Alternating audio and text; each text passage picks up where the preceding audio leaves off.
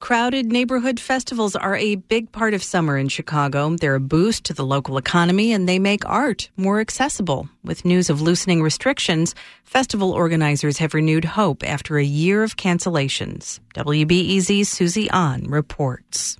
Around this time last year, the Old Town Art Fair had to tell about 250 artists they were canceling the summer festival. The artists will be welcome back this summer if the fair actually happens. Ann Giffels is chair of the Old Town Art Fair, and she hopes to be roving the art tents a few weeks from now. The fair is, to me, it's always been the kickoff to the summer. My heart has just been bleeding for all these people that just have had no revenue. She says the only thing holding them back is a permit from the city. Typically, they would have had it months ago. In the meantime, they've got food and drink vendors, security, porta potties, and sanitizing equipment all waiting in the wings. It all comes down to a city permit. All money can start to flow, out to the different people, and we can start to stock up on all that stuff. It's like that's going to be kind of our hinge point. So far, about 90 permit applications for special events are still pending, but there's hope. Current city guidelines allow for outdoor festivals with 15 people per 1,000 square feet. And Mayor Lori Lightfoot yesterday announced the city would move forward with summer outdoor programming, but many of those top events are scheduled for July and later, like movies in the parks and Windy City Cookout.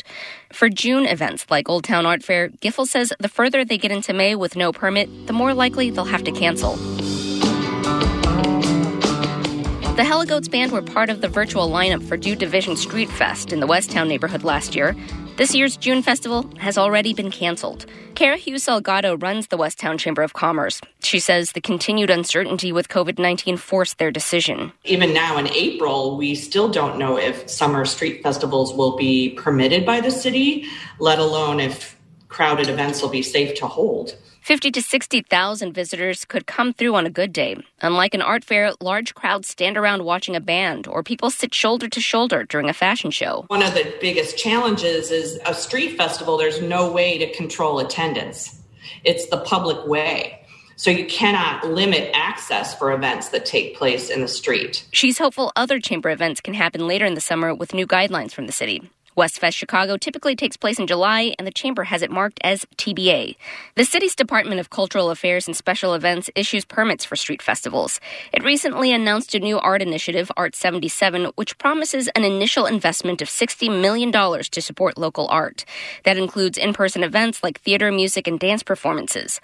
Mark Kelly is commissioner of DCASE and recently said on WBEZ's Reset that he's optimistic COVID restrictions will loosen further. This will be an unfolding story, but I am confident that as we get deeper into the summer, we are going to start to see the buzz of culture really coming forward in the city. Meanwhile, the 57th Street Art Fair in Hyde Park is holding out hope for its in-person event coming up in early June.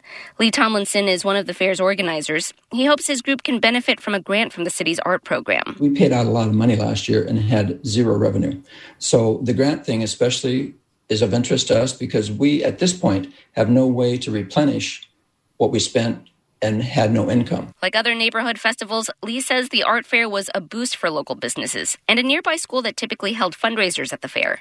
The contingency plan is to go fully virtual again if they don't get a city permit in time. We really want to help the artists. They're hurting. A lot. The art fair sets up under a canopy of trees, and Tomlinson says artists and residents are looking forward to getting out there again, even if it's a handful of people at a time. Susie An, WBEZ News.